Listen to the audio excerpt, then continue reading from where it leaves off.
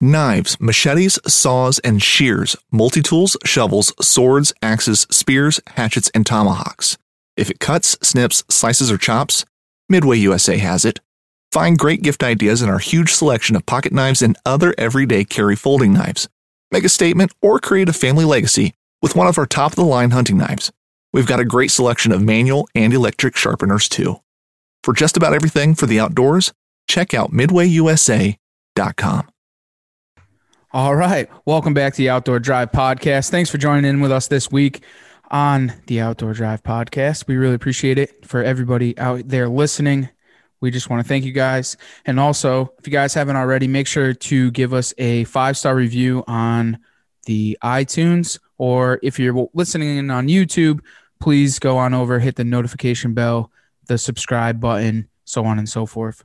And really looking forward to this podcast. A little bit different. We're going to kind of bring it back and kind of leave the land as sometimes we do and kind of get out on a boat. So this is your boy East Coast Trev, and this is Steve. Just Steve. Yep. Thanks, Steve. Never changes, man. No, that's one thing about you. We definitely know when you're here. It's the same. Very consistent. Consistent is key. That's it, man. You get the same thing every time. There's no BS in the underlying here. I consistently bring you to Virginia and give you a hard time, and we have a hard time getting in. It's consistent. That's right. Listen, that's what I've always said, like in high school and stuff, is that, if I give you, if I go above and beyond, then it's expected, right? So if I do have a good day, then you're so happy to have it, right? So it's like Virginia. If we have a good time, that's a normal thing. If we kill a deer, then it's extraordinary, right? So we just keep going. Yeah, well, that's the thing. If I tell you, hey, come down here, it's going to be tough, it's going to suck, it's going to be hard, we have low chances, you get down here, and if we have a good day, hey, I look like a superstar. That's right. There's nothing better that some men do that too, but we won't go there. Anyway, sorry. Moving I had to. on. It just kind of fit. It kind of fit to where it was, right? Yeah. Well, I set you up. Well, man, what have you been up to since we've left there? Work and video and work. I mean, I think we came out of last week with a little over 7.5 hours of footage that I've got to pile through and get set up so we can get these videos up on YouTube and try to make a halfway good production out of it. So nothing wrong with that, man. And not only that, we also already have, by this time, we have Kim's hunt up and then portions of our Virginia hunt up on there. So if you guys haven't already, get on over to the YouTube page and give that thing a like and a comment. Tell us how much we love it. We did try something a little bit different. Steve came up with a great idea of doing an interview style with Kim's hunt. So it was kind of cool. We got to sit in studio and go over the hunt play by play with Kim, all live right there in Virginia. So then she kind of took us through her paces of her kill there in Virginia, and Steve kind of put in the hunt. So it was I like that dynamic, man. It was actually a really cool thing, and it was cool to watch and listen to Kim actually tell the story. It really put you right there, like, we're sitting there in the blind together. Yeah, it's something that I think we're gonna continue to do when we hunt together. I just really like the dynamic and the way everything worked out. Just was fun. I enjoyed it. It was a little different and could be our mark on the way things we do video, and just go for there. Yeah, man. I think it's definitely a really cool thing, and I'm looking forward to it, man. We got a couple of hunts planned together, and I think it'll be fun to kind of do it that way. Kind of take people through the paces, and then they can hear our crappy voices in the background, kind of telling them what happened. Well, the biggest thing for everyone listening, please get on YouTube, subscribe, hit the like button, hit the notification button. That's really going to help us with the algorithm. And we need to hit 1,000 viewers in the next year. It's very important. 1,000 subscriptions, I should say. Sorry. That will really help launch the platform. So I'm asking you guys if you can go in there. I don't care if you don't do YouTube or any of that. Just get on YouTube and hit the subscribe button and walk away. Yeah. I mean, we're like a quarter to half the way there. So you guys would really make a difference for us. We really appreciate it. Even if you don't listen to the podcast there, or, you want to check out a video or two. And one thing that we're going to do here on the podcast, and I'll kind of give you guys a little sneak peek to it. I mean, what better time than now? We're actually going to rebrand and reface the podcast by the beginning of deer season. It's one of our goals here to do such a thing. And we're going to do a lot more on YouTube. We're going to do a lot more with video, as we have been, but just kind of take the paces and kind of move forward with it as far as, all of our hunts on there, and kind of do more weekly stuff or than yearly stuff, and just constantly have some type of content dropping on there as far as video. I know when you guys that do the notifications on there, you guys see it and then it's a podcast. It's a podcast, but we kind of want to do something a little bit different and kind of bring it into, refacing it and doing something with the podcast video side of kind of like keeping us on what we're actually doing. Definitely. And it'll be a big shift. Yeah, it's going to be an absolute huge shift, because with that, you guys will also notice that we are kind of toning back our wild side. We're no longer the college frat boys that are drinking all the time and swearing and cussing. We're kind of going to be going down the professional way. We're going to actually sound like we know what we're doing. I think it's time to do that, because now this will be season 2 together, hunting and so on and so forth. And we, if you go back and you listen to a lot of other people's podcasts, like Steven had said, they get to that point. And I think that we've molded to that point where we have stepped up the paces and go to the next thing. So that's what we're going to do.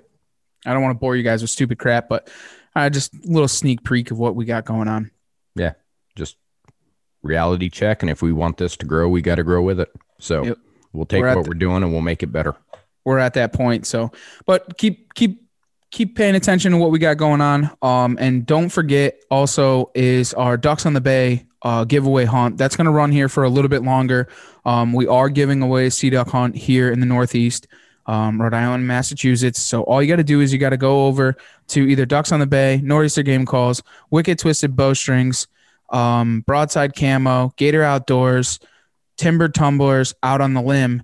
And if they have a promo code, use the promo code. And if not, in the notes, go and just write Outdoor Drive giveaway, and that will get you a slot in our giveaway. And if you are to buy a hat that we have, because I do have some of those coming up soon. I have 24 hats coming, 2 different colors. And then also, if you go to Ducks on the Bay and buy something from them, that gets you 2 entries. And if you buy from us, obviously it's 2 entries also. And everything else is 1 entry. So you could get into this very cheaply. If you go to ducksonthebay.com and you buy their sticker pack, it's 3 stickers for $5. You could get and buy yourself into this trip. So it'd be pretty simple. And all of our giveaway instructions are on our social media platforms, and they also are on our website. So get on over to the sponsors, and we thank those guys for working with us. And yeah, pretty simple. Pretty easy. Pretty cool giveaway. You get to come and hunt with me in the Northeast. Can't complain about that at all. No, it'll be a horrible time. Absolutely horrible. Yeah, we'll go with that. Yep. So, well, man, I think I hear something coming in. Do you hear that? I do. It's time we return to some of the norm, and I think I'm going to have you crank that bad boy up. All right, let me get on that.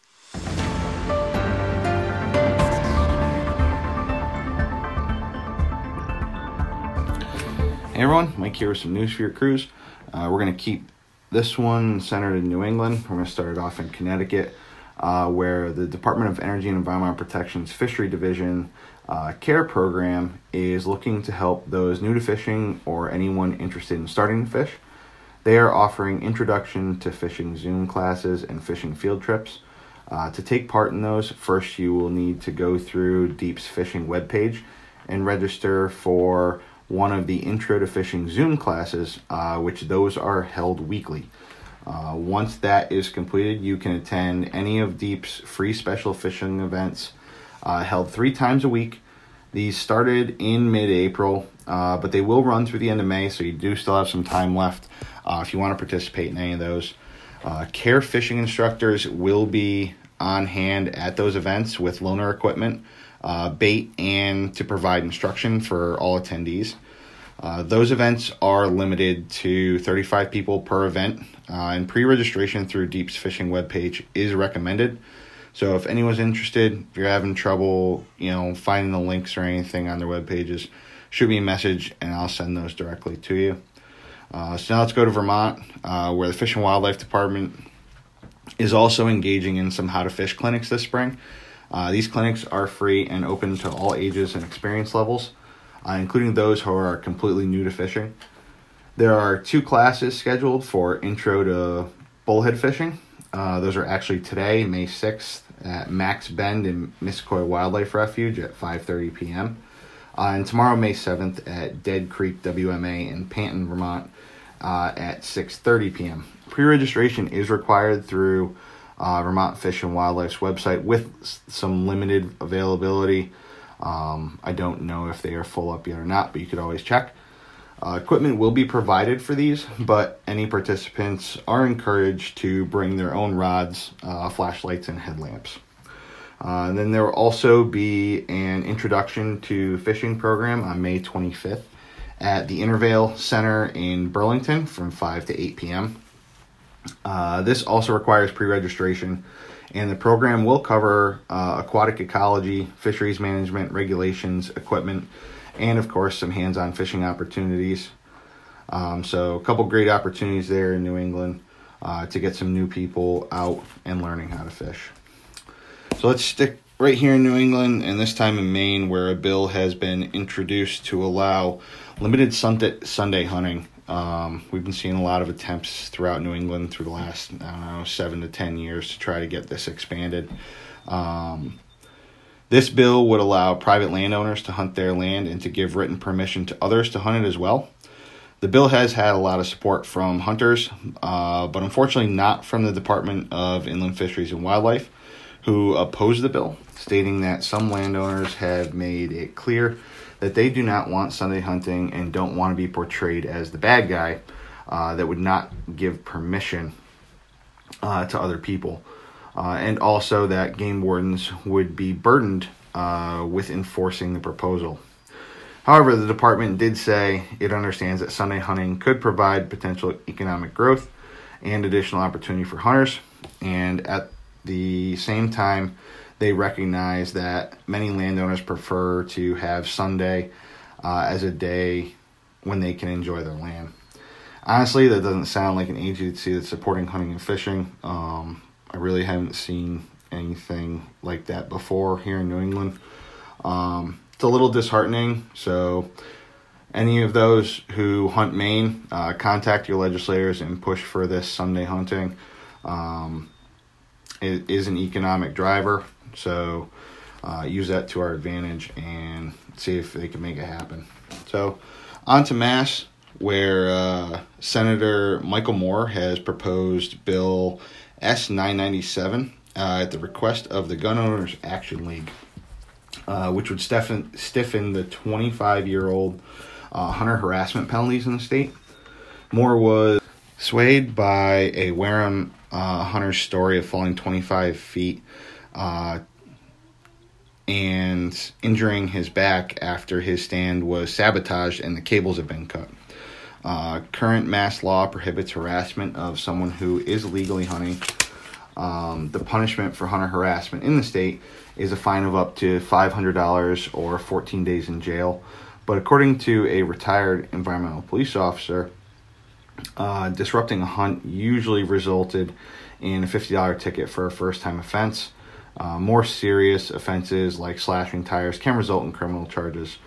But Senator Moore's bill would make vandalism of hunting equipment a criminal charge, punishable by up to 2 years in prison and a $5,000 fine.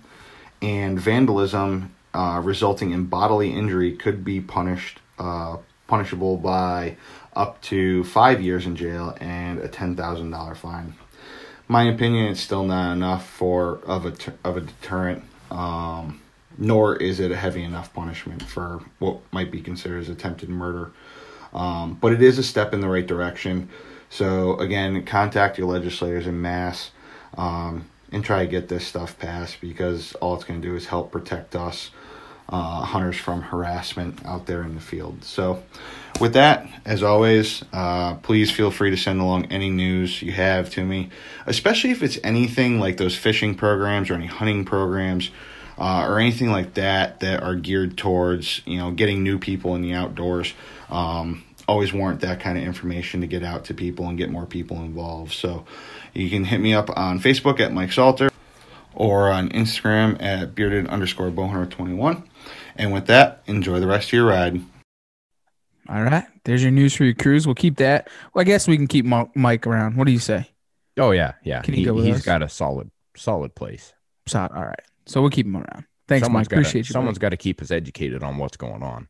We know that we're not highly educated at all, so Right. we'll let them keep doing what they're doing. But, well, speaking of getting educated, man, by this time I will be in the North Woods of Maine shed hunt, dude. Pretty excited for that. Yeah, it's going to be a fun trip, dude. So when we do get back, we'll do a little bit of review on that and kind of go over how that went. And then, yeah. Can't wait to see Ruby try to carry a paddle. So that was kind of one of the things that we've been talking about here. So some dogs do that, and they do carry the paddles. Some of them go to them, lay down. Some of them go to them and bark. So I don't know what she's going to end up doing. I haven't actually trained her with an actual paddle. I've only trained her with pieces of moose antlers. I do have one that's been outside for a while and is ready to go out, but I've just been slacking. Between traveling and everything, going down and seeing you and then coming back and getting ready for turkey season, I have been slacking and haven't put it out. So we'll see what she does. It is what it is. And we'll go up and have fun, man. Like I said, man, even if that dog just walks around with me and just my companion and she doesn't find a shed, I could care less, honestly. So just cool to have her with me. It's all a good time, man. Yeah. Time. You know, the great thing about going to the great state of Maine, right? No. I get to go see Mark. Okay. Get to hang out with Mark. I'm going to go see Mark first. Did he twist your arm into getting a turkey tag? Well, so I was going to anyways. Normally their season opens on May 1st. Well, this year, that Saturday, May 1st, is junior hunt day. So by the time that we're up there, it'll be junior hunt day. They don't open until the 3rd. By the 3rd, I'll already be in the North Woods. So I won't be able to turkey hunt. Was kind of thinking about stopping back on the way home, but I know how this works. Being 9 days off grid and so on and so forth and hiking and all that, it never works out. This is every time I go up there, I say to Mark, I'm going to come and visit you on the way home. Never happens. So I'm not going to get my hopes up. I'm just going to rush home and then hunt out the rest of the season. I'm already missing 8 days. So right in the middle of the peak. Don't even talk about it. Just got to remind you. Yep. So it wasn't my choice. I'm just going to let you know that. It's all good, brother. Yep. So, well, man, why don't we get Tyler on from Scaled Up Guide Service in Michigan? Yeah. And let's do some freshwater stuff for a change. Yeah. Something a little different. All right. Well, stand by your reels. Here we go. Nice shot.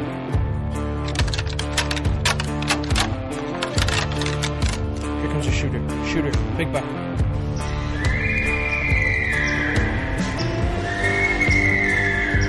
Stag.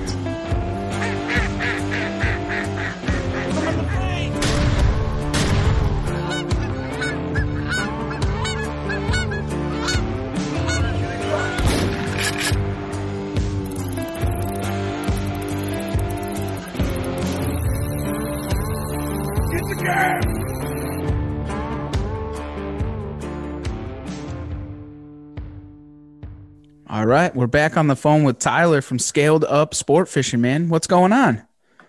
Oh, nothing. Just enjoying a 80-degree day here in Michigan. It doesn't happen that often in April. So Nothing wrong with that, man. Nothing wrong with that at all. Why don't we turn this key, man? Well, we'll get this thing right underway. I know there's a lot of good stuff coming. So why don't you tell everyone who you are, where you're from, and what you do? all right. Yeah, I'm Tyler Kolomiski, own Scaled Up Sport Fishing. Basically, we target all the freshwater species that you can think of here in Michigan. Mostly focusing in on walleyes.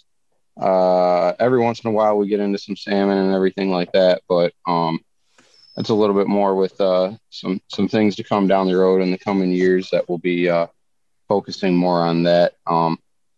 We are a freshwater guide service that love what I do, and the only reason I'm doing it is because I love it. So there's 1,000 jobs out there right now, and when you can do this and love it, it pays well. What kind of made you go into the guide service? Kind of doing that kind of way. You're diving into a deep hole. So at first. So basically, I mean, my whole life, I either said I was going to grow up to be a conservation officer or a guide.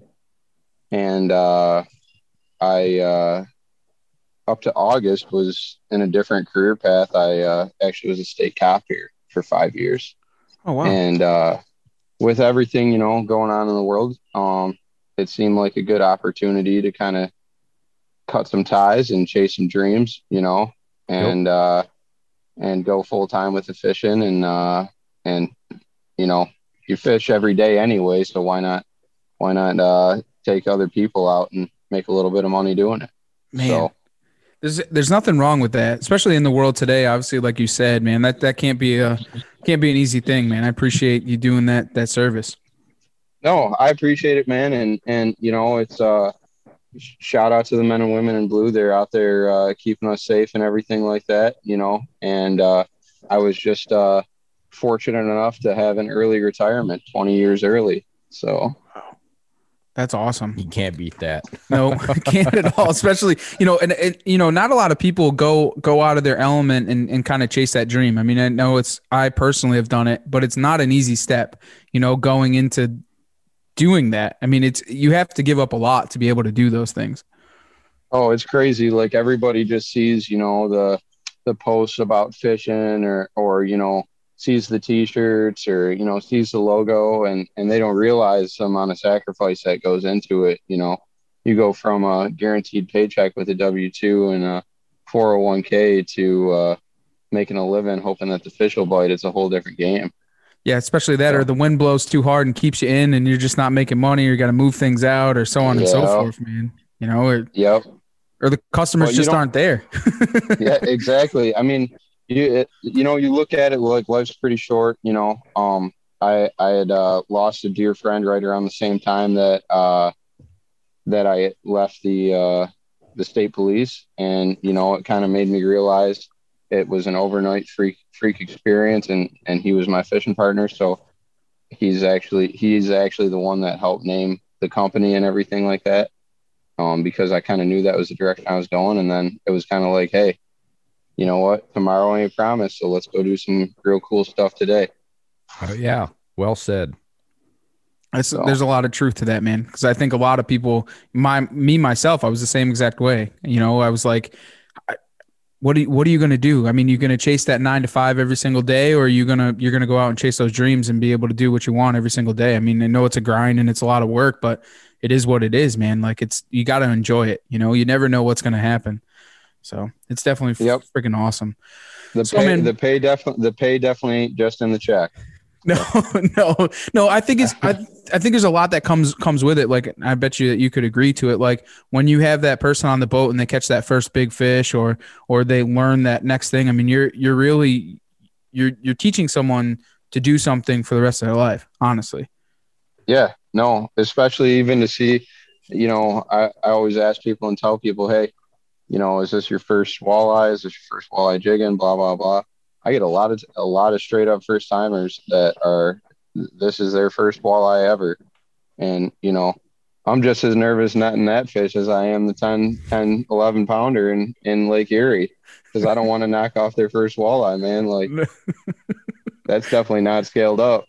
Absolutely. I hear that. Oh, I couldn't imagine. There's a lot of tension that goes behind it. People don't understand that, even if it is not even that, like that big fish, man. I've had to the point where, when I was on one of the big party boats and we used to do a lot of ground fishing for fluke and stuff, and you go net a fish or gaff a fish and you miss and knock it off. I mean, there's a lot of tension in a boat, and it could change your paycheck too.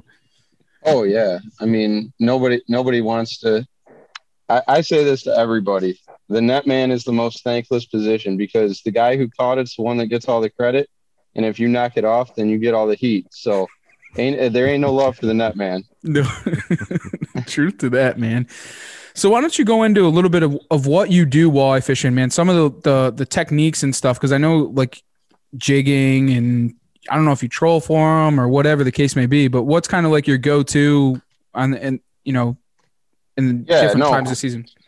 No, absolutely. And up here, in Michigan, we're lucky to have the Detroit River, St. Clair River, Lake St. Clair, Saginaw Bay, Lake Erie. I mean, you're talking, and I'm just naming the big guys. We're lucky enough to have such an incredible fishery, that it offers many opportunities to catch fish. So I focus mainly on trolling and jigging. I go back and forth what'll be my favorite. I like feeling them hit, which is jigging. It's more of a one-on-one experience, but trolling is such an effective tactic, and there's so many intricacies that people don't realize, especially to be productive every single day. You can't just go to your secret spot, because those things just don't exist, man. The water changes every day. And especially when you start looking at the trolling game, I mean, you're looking at using the water as your structure rather than, they do relate to the bottom and everything like that, but they're relating to water clarity, they're relating to water temperatures. And that's held very true this year in the Detroit River, because we've been stuck with some clear water on the American side of the river. And the Canadian side has been holding, with the predominant west winds, a lot of our dirtier, warmer waters, and that's holding a lot of our walleyes over there this year. So, I mean, between the two, I couldn't tell you whether I like jigging or trolling better, because I love them both. Right. But that's our main focus is up here. So when you were saying with the dirty water, you want to be fishing in the dirty water, or you want to be fishing in the clean water? You want to be fishing on the break of those two? Well, okay, so this is if I could hammer anything home to anybody, even first day walleye fishing, that'll just put you leaps and bounds ahead of the learning curve, is that walleyes are low light feeders. So everybody thinks that means dawn, dusk, dark, but that ain't the case, because a dirty water pattern will reduce the light enough for a walleye to have optimal feeding conditions. So it could be sunny and 75, but it's, muddy water, and that's producing a low light condition that simulates darkness or dawn or dusk, and that'll cause them walleyes to feed as if it was a nighttime bite. The other thing that simulates that, and why we fish a lot of deep water up here in the river systems jigging, is just that, the deep water. The further you go away from the surface, the more and more light disappears, so you can keep a hot bite going through the middle of the day and have people pretty happy to not be out there at midnight catching fish because you're in deep or dirty water. So anybody that says, I mean, there is definitely a point in time when it's too dirty, but early spring, especially in Lake Erie, I'm fishing the dirty water. And I'm talking, we'll catch, double digit pound fish, 10, 11 pounders.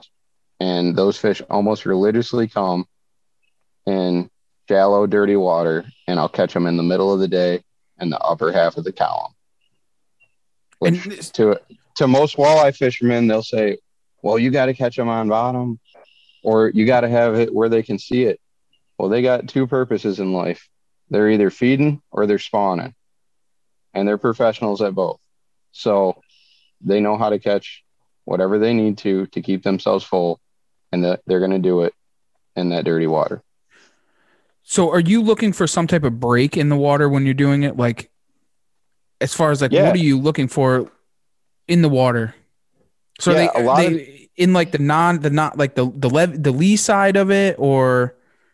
So a lot of times, you are looking for those breaks in the water. Trolling in and out of mud lines is great.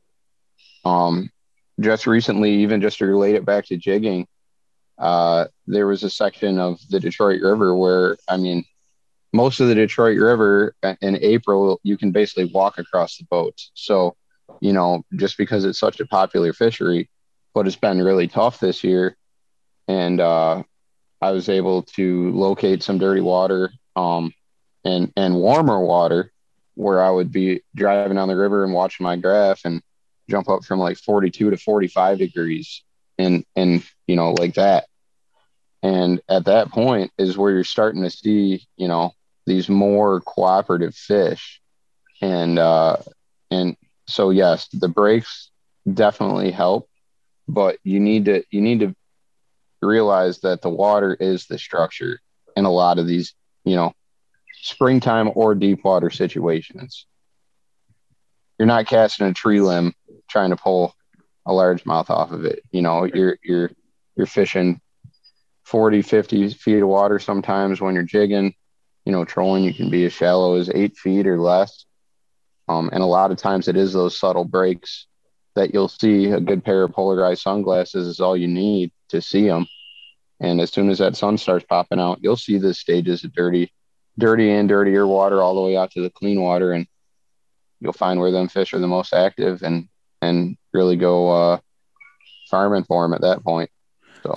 So how are you deciding on like if you're jigging or you're trolling? Like, and you were saying that you were getting them higher in the water columns. Like, how do you go about doing such a thing? Like, are you fishing a different type of lure or? Yeah. So when we're jigging, basically, I guess I'll tread lightly on this, but when we're jigging, we are using for customers, I'll use like a 1 ounce jig to help them find bottom. Okay. And what we're doing at that time is basically just focusing on jigging when I've got jigging trips. The later in the year you get, we'll start pulling bottom bouncers with crawler harnesses and that type of thing in the same time period that we're jigging. I mean, it just kind of depends on the day and the skill set of the clients. But when you're talking trolling specific, like we're actually out trolling, that's when we're going to be targeting that, shallower section of water, and pulling anywhere from crawler harnesses to body baits. Bandits are a very popular lure out here, and they are very effective. I mean, it's no secret that walleyes eat bandits, and that's the reason that they can charge like $14 a piece for them for custom ones. So, wow. What exactly is a bandit for us that don't know? I actually got one right here. So basically, it's just a deep diving crankbait. Oh, okay. You can get these unassisted, I think, up to about 23, 24 feet. Wow. You're talking at that point 100 plus feet of line back. But assisted, they'll go any depth with a snap weight.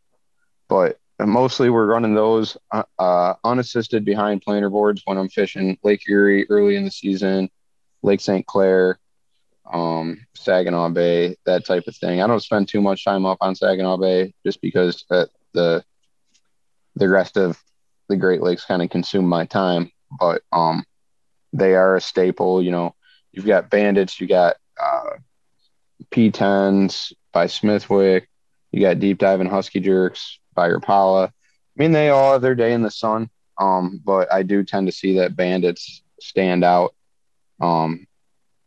especially on certain days, where nothing else will go, and we're running a straight up, 8 or 10 rod spread, and every single one's a bandit at a different color variation. Sounds like tuna fishing, 8 to 10 rods. Yeah, right. Some guys are gonna laugh because they run more than that. So wow, that's crazy. That's like being in the canyons pulling 14, 16 rods at one time trolling. Yeah. Are you guys running like outriggers and stuff like that? Obviously, for them or something like that. Yeah, absolutely. And then you have flat lines off the back of the boat. But I mean, we got a lot more boat to play with when we're doing something like that. I mean, you're talking some boats. What's a wide boat? 20 like feet? 10 foot. Yeah. 20 feet. Yeah.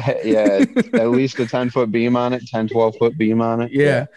Yep. And then you For start sure. putting outriggers on it and stuff. So I couldn't imagine running that many rods on what we would call a skiff boat, Yeah, I mean, for us, like right now, I'm running 8-foot beam on my boat. It's 21 feet long, center console. In all honesty, I'm gonna start moving out of this boat into a little bit bigger boat, just to help grow the business even more and everything like that.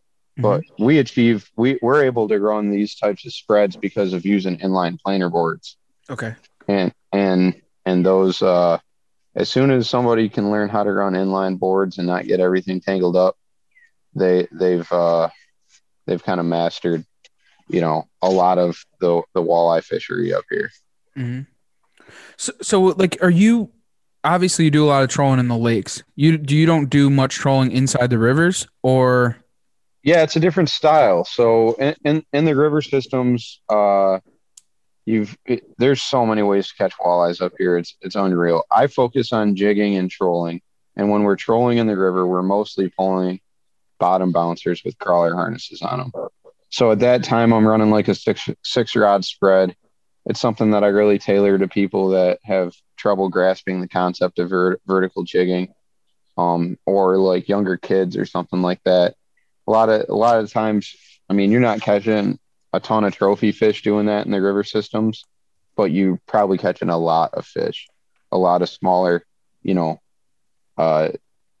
smaller males, maybe some immature females and stuff like that. But so many of the times when we're searching for big fish, they've either already spawned and dropped back to the lakes, or they're out of the river system. But no, we do troll the river system, and it can be very, very productive. It's just a whole nother animal, but it is a very, very good way of catching fish. So at what temperature do you start to fish in the rivers when they're going up into spawn? So, I mean, you can catch walleyes. I don't care what anybody says, in the Detroit or St. Clair River 365 days a year. When we really start fishing for them, I would say is right around that 38 to 40 degree temperature. I mean, you're looking at pre-spawn fish at that time. You start to see a lot of them lose their eggs at about 42.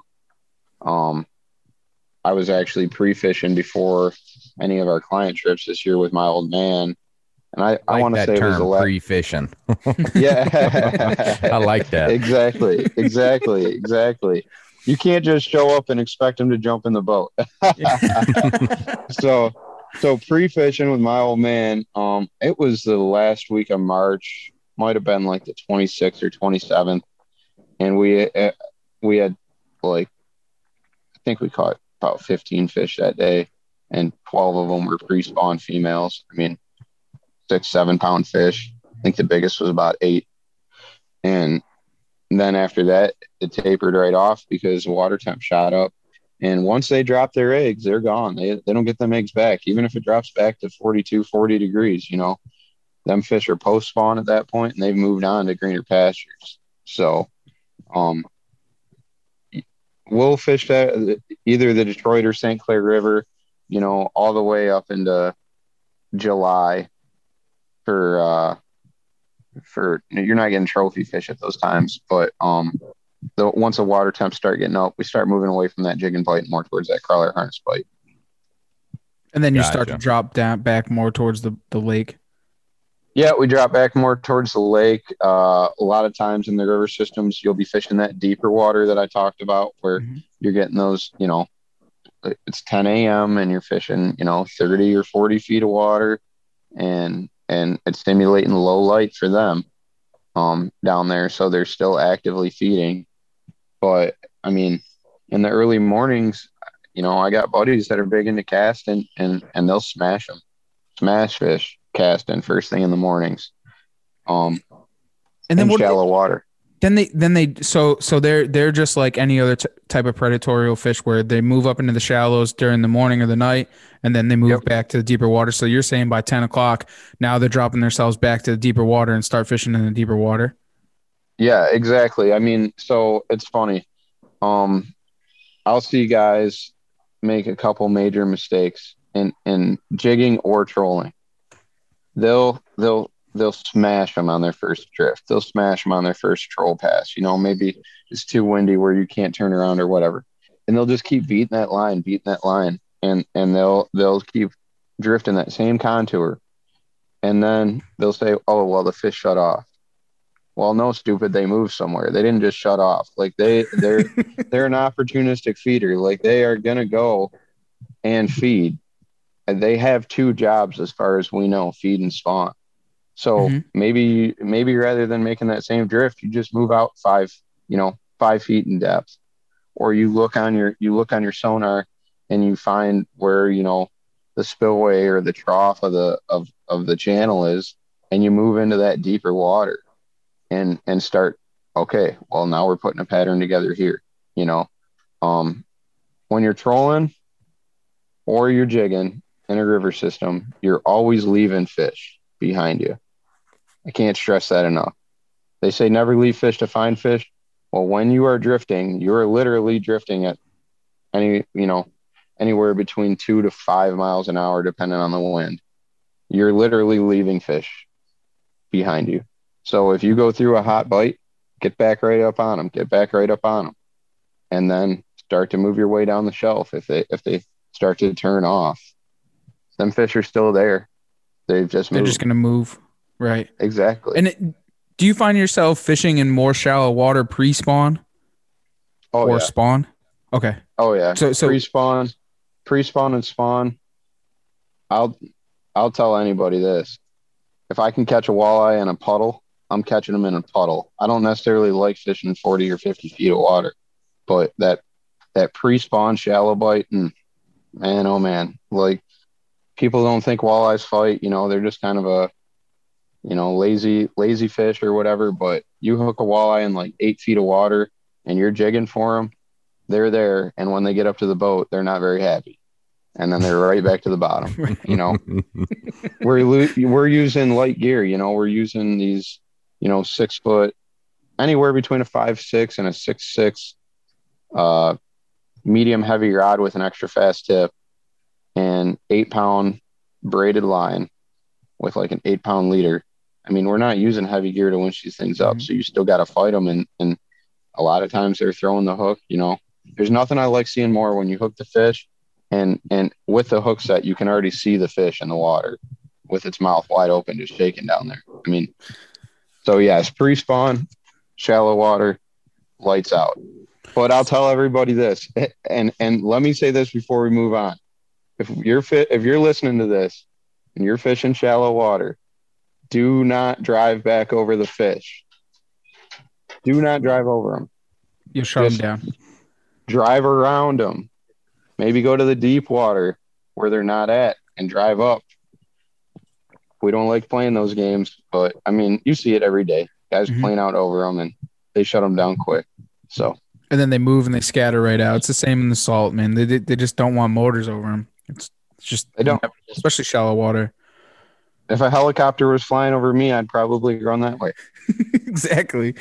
In those areas, are you looking for like rocky areas, small pebble areas, sandy areas? So there's a lot of it is to do with, rock structure. I mean, it really depends on where you're fishing. Down in the Detroit River, you're looking at completely different rock structures, especially in the lower river. You have your traditional spots that everybody knows about, and you're fishing sand shelves adjacent to rock structure and everything like that. But when you're looking at a river and you're driving up and down it, especially up here, seawall is everywhere. There's seawall all over the place, which is probably, I don't know, the sin of man for fresh water up here is seawall, because it's just completely changed the structure of our lakes. So if you're driving along a river system and you see something that is not seawall, it's rock or it's a beach or something like that, that's going to create different structure in that water.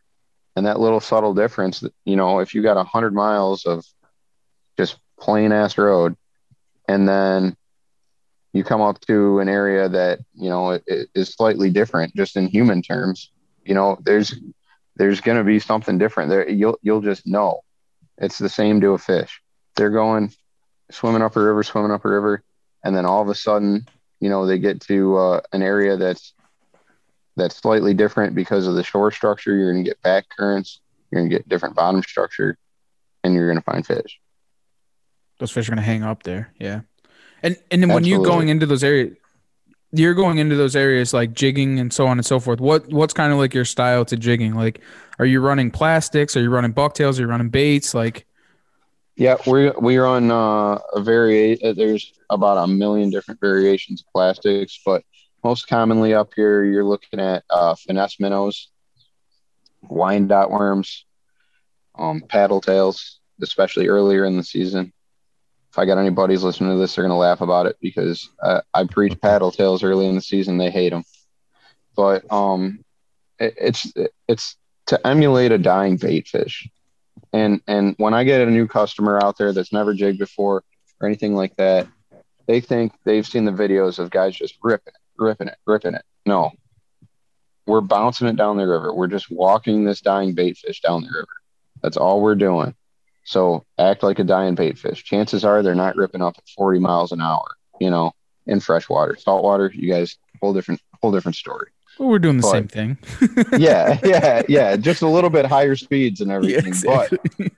But no, in freshwater and in the river systems, I tell people we can never jig slow enough, but we can always jig too fast.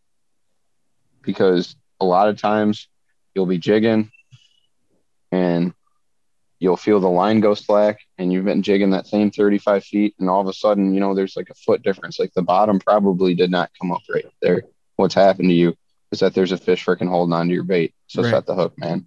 Right. If I could enlighten anybody with anything, it's no slacking your line on jigging. Always keep it tight and low and slow until they start getting more aggressive. Then you can get away with more mistakes. I mean, they're just trying to eat. So, and that's one thing I found with the walleye too, especially in the earlier season where they don't really like smash it. They just kind of like lay on it. They grab it and they lay on it. So like when you go to do that next jig, that's when you end up feeling the fish. They're not aggressively like it's not like a bass in the top water where they just absolutely destroy on it. They just kind of lay on it and they just sit there and then they hold and then you on your next jig now you're just feeling that weight and that tension. Yep, and there's definitely times when we get them on fire bites where on our jigs we run a stinger hook, so we'll have the main hook and then the stinger hook that leads back to basically the end of the finesse minnow or Wyandotte worm. Pick whatever plastic you want, and when their main hook smashing it, it's great. I mean, because I could probably hook them holding it with my feet at that point, But when they're that real finesse bite, a lot of times they'll just trap it to the bottom, and you'll feel them as you're lifting up, or they're hitting it at the top, and you're losing that tension. That's why keeping that slack out of your line is so important because as soon as something's a little bit different, they're gonna let it go before you know it. They know. I mean, they've ate I don't know how many thousands of bait fish to get to just to be an 18-inch walleye, Right. So they know when something's different. And you're putting a piece of lead with a piece of plastic in their mouth. And when it's cold, a piece of minnow on top of a piece of plastic hooked onto a piece of lead, they're going to spit it quick. So, and you're always using stingers? Always use stingers? Some guys hate it. I always use it because why not? I don't hook the stinger into the plastic. It kind of just free floats back there. I tie my own stingers to the length that I want. And I can honestly say that they've never caught me less fish. Valid point. Yeah. Very valid point. Yeah. I've never used them. So like, that's why I'm asking, man. Like I've used them down here on the Shenandoah a little bit for smallmouth when you get a lot of those that are just hitting the tails, but they won't take a full commit. That's where they come in handy because, they'll swipe at that tail and try to suck them in and they'll catch the stinger. Oh, yeah. No, and absolutely. I mean, when you're talking about a traditional stinger bite, you're talking about cold fronts, talking about clean water. Maybe you're stuck like we are on the American side right now where we have to be fishing the clean water because there's not that much dirty water over here. What do you mean? You can't go to Canada right now? We can't go to Canada right now. No. Oh, let me guess. It's got the vid. It's got the vid. Yeah, we would hate to bring the demon virus over there. So, but yeah, no. I mean, so you're talking. Those stinger bites are cold water, clean water. They're basically essential. I don't know why guys don't use them.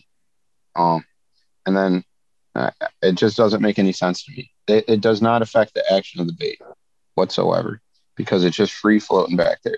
They lace right. The way that I tie my stingers is I've got a leader sleeve with a little loop that sticks out the end of it.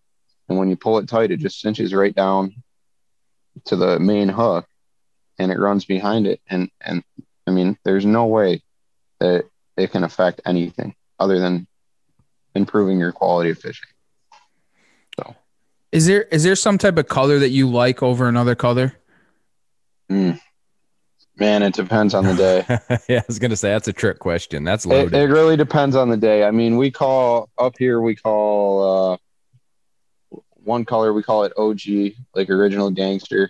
The OG of the OG up here is an antifreeze jig head with a glow belly Arkansas shiner. I mean, it's just a very natural presentation to the bait fish that we have up here.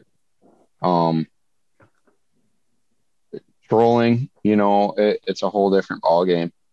Honestly, if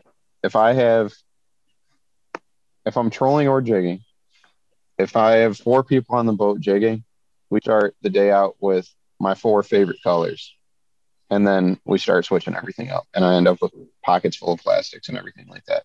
But we start out with those 4 colors because if everybody started out with my favorite color every single day, there's definitely days that it doesn't work. It works 50% of the days. So the other 50%, are you just going to smash your head off the wall or, you're going to find out what they like? So what's the 4 colors you start with? It'd be secret, guys. Okay. It'd be antifreeze jig head with an Arkansas shiner, number 1. Antifreeze jig head with a blue ice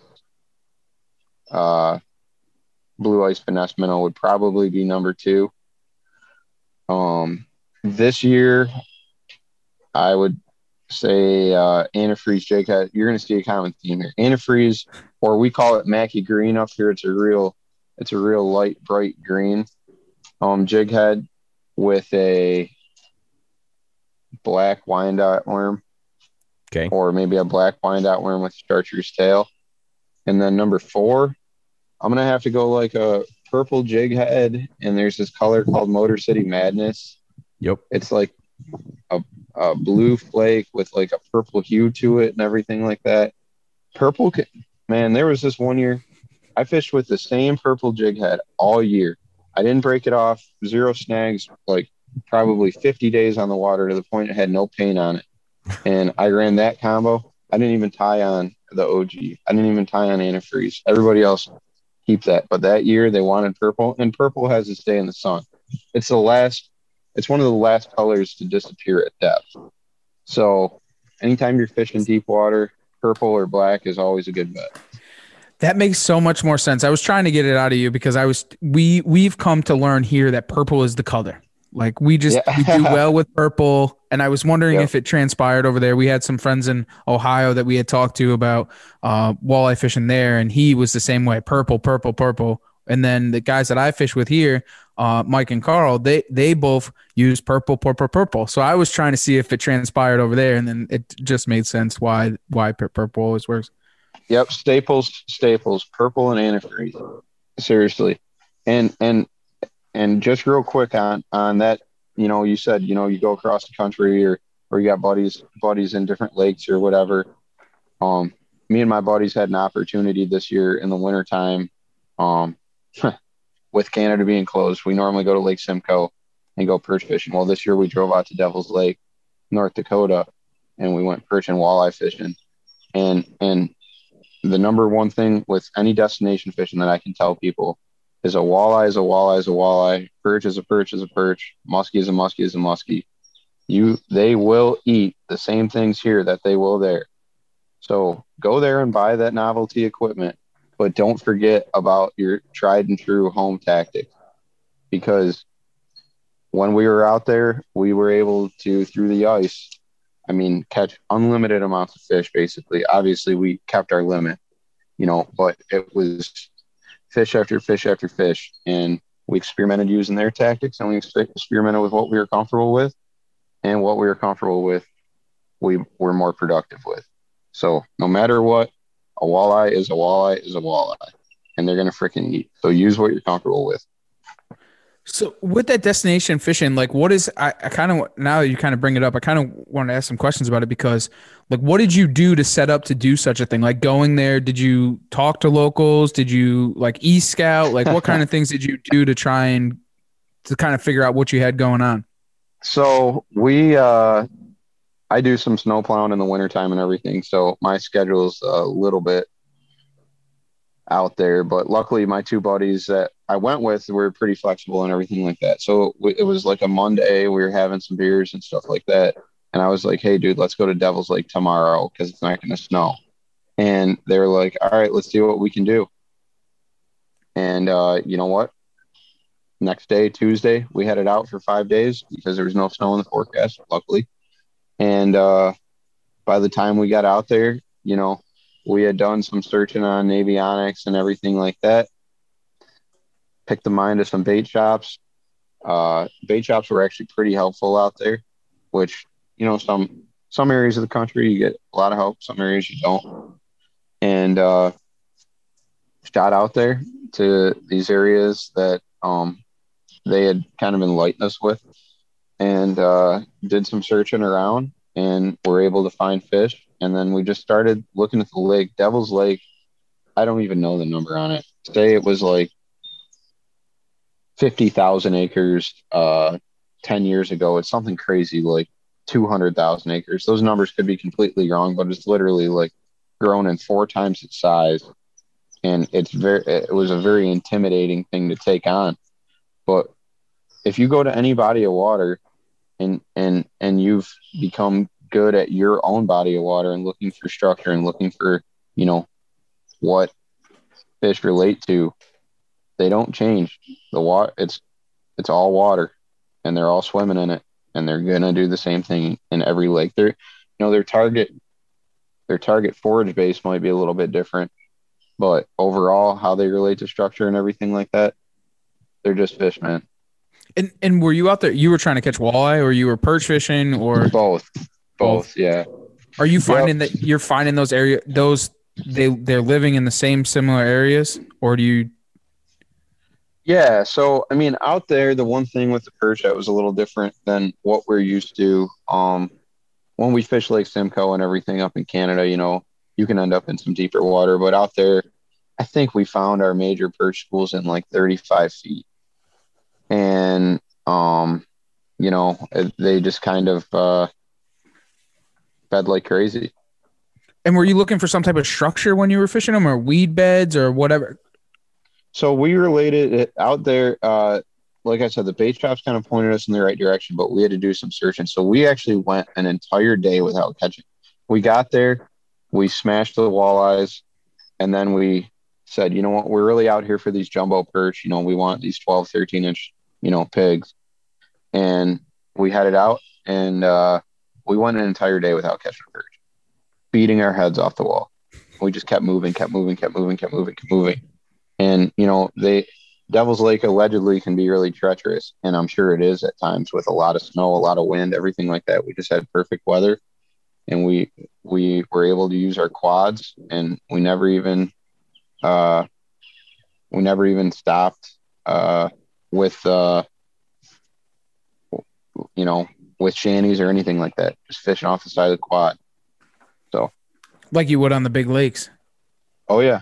Yep. And just flying around, especially with ice fishing, man, if a bite shuts down, you can literally drill. Before I even start fishing, I'll drill like 10 holes, and okay, we're on fish. All right, they shut down. I'll move like 10 feet to the next hole that I drilled, and you'll be back on a hot bite. If you think about it, like when you're casting for perch or casting or any other type of fishing, you're literally, I'd I'd pay good money to see somebody that could cast into the same exact hole every time, you know. So just think about when you're ice fishing as like a casting, method. You're drilling your holes to cast out, and as soon as they're done in one, move to the next one. They didn't go far. Easy enough. So every time we get a fishing expert on here, there always tends to be some very interesting stories in the time guiding. What's some of the craziest things or most memorable things you've come across? All right. Well, most recently, so obviously that we're in a spawning period right now, up here, or post spawn, and a lot of the time you were the fish.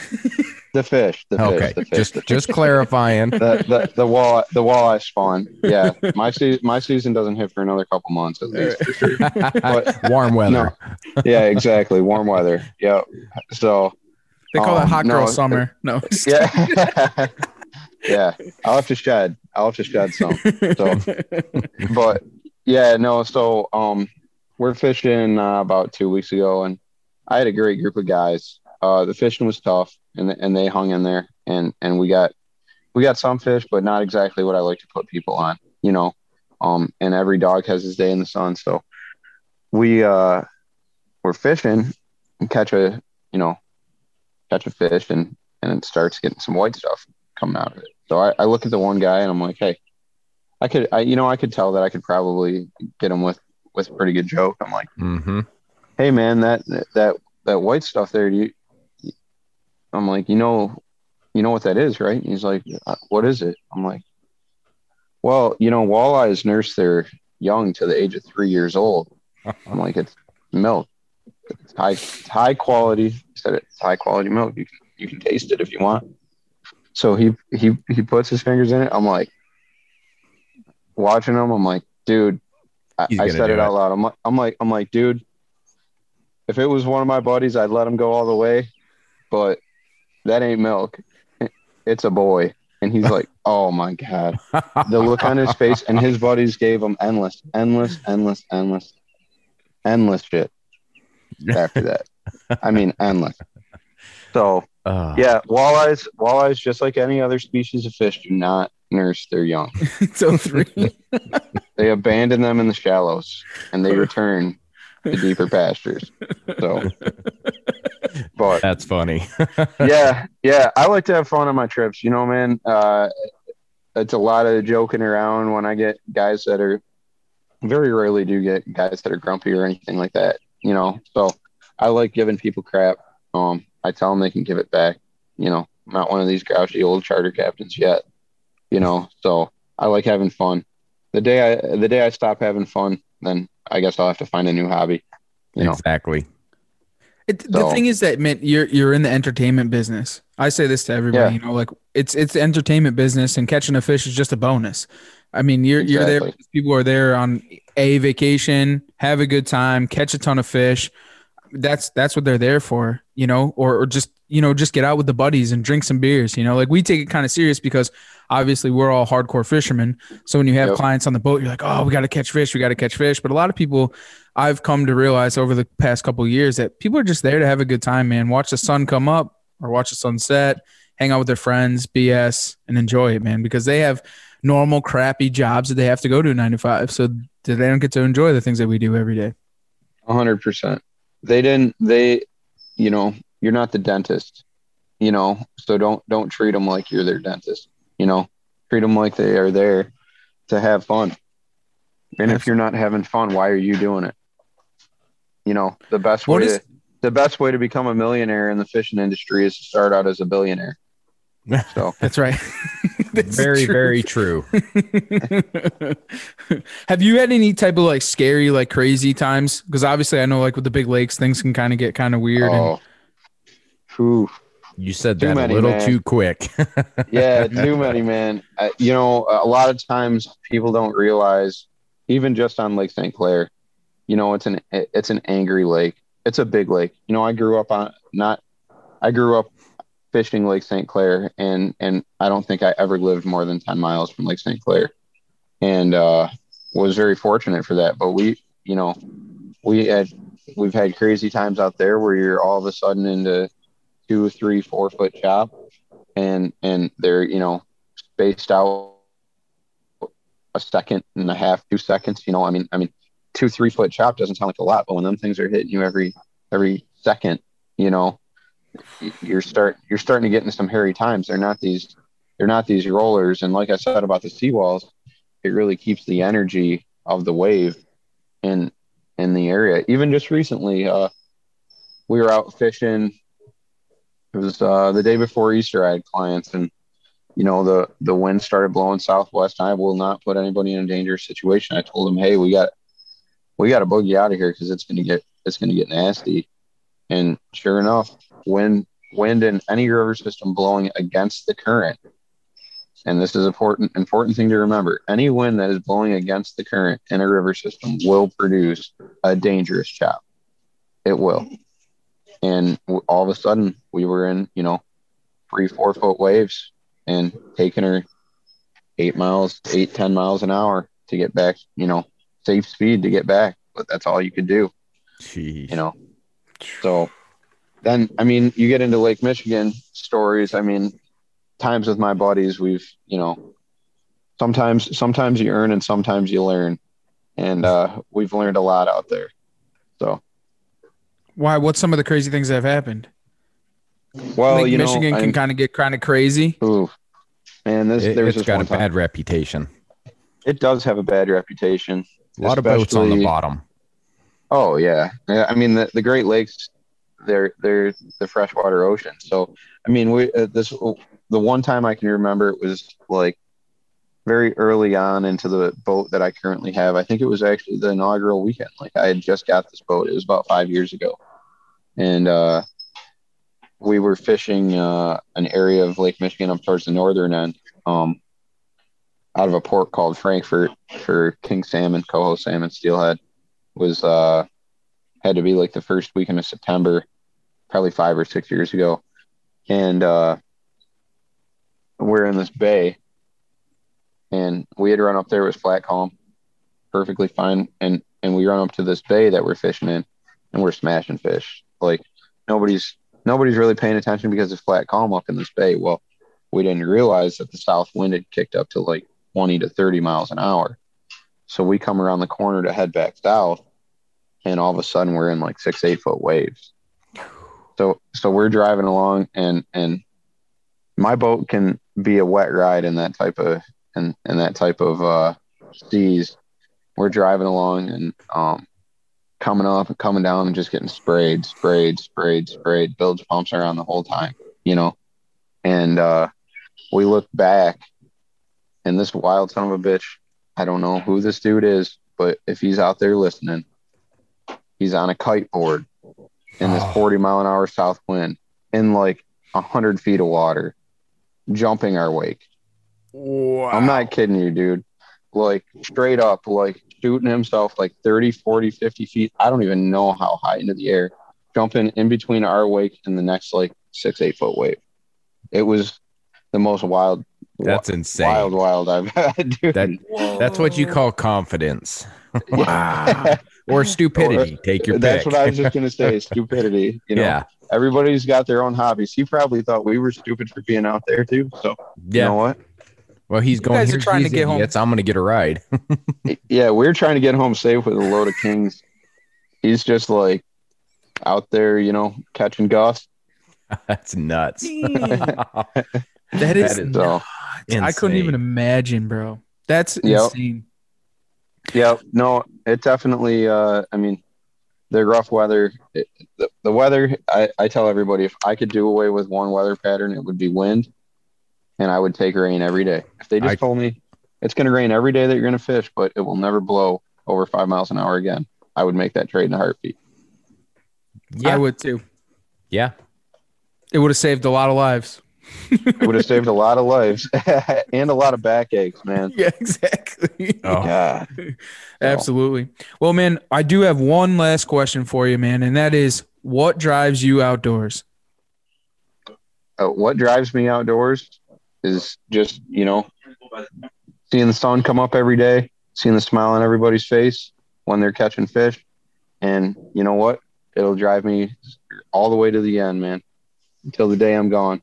I mean, you'll always chase them limits, but it's not all about that. The day that you start, realizing that it ain't about that, you're going to become a more successful fisherman, and you're going to enjoy it 1,000 times more. And that goes for duck hunting or anything too.